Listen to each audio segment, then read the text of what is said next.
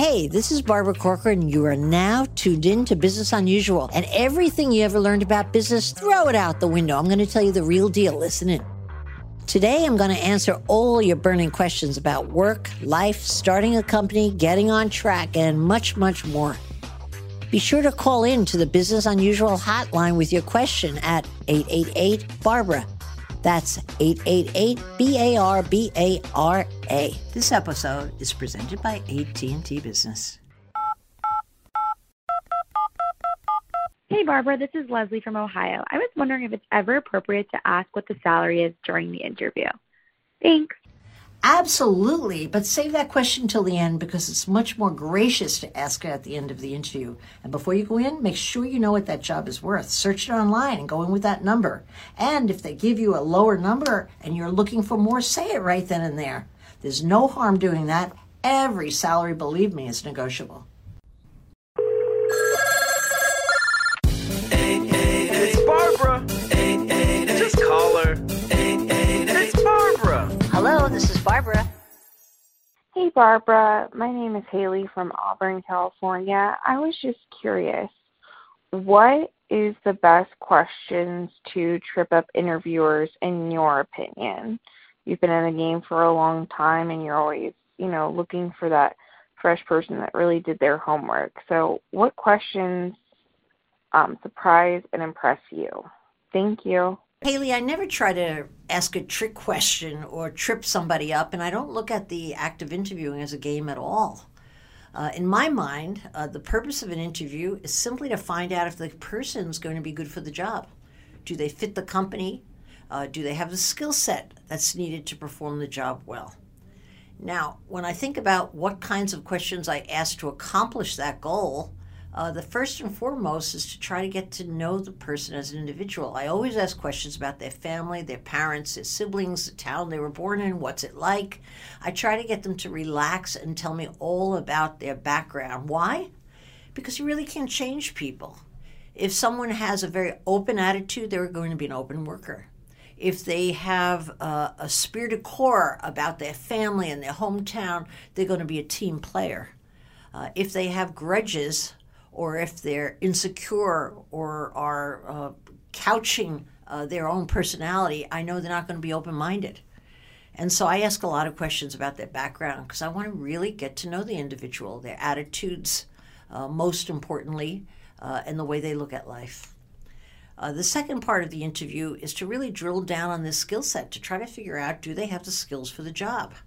And there's no trick questions there. I just present different circumstances when I'm unsure and see how they respond to it. What would they do? And so I end the interview feeling like I know the individual and I know if they have the skill set.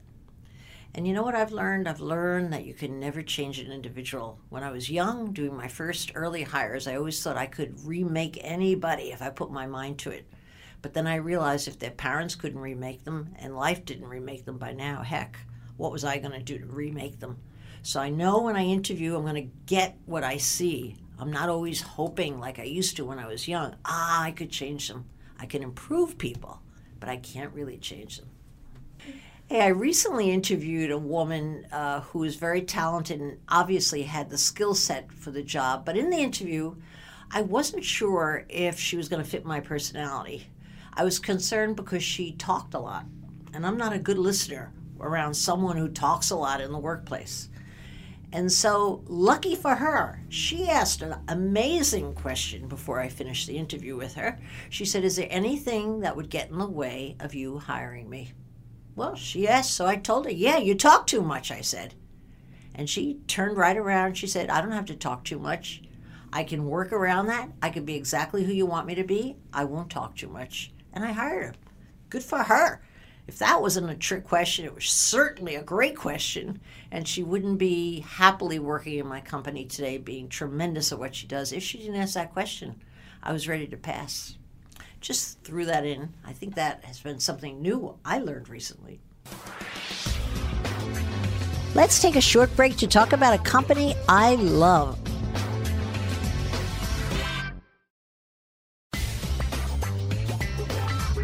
Now let's get back to the show.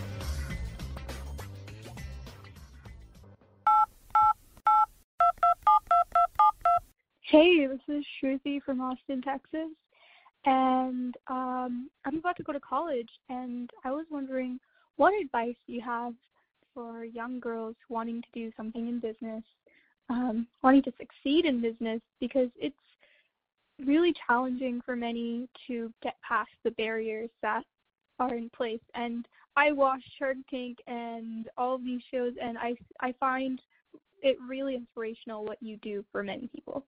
So thank you so much. Tracy, first off, you can't focus on the barriers. You look at the barriers, it keeps you outside in the same spot you're in. No, don't look at the barriers, and certainly don't look at yourself as a young girl or even a woman for that matter.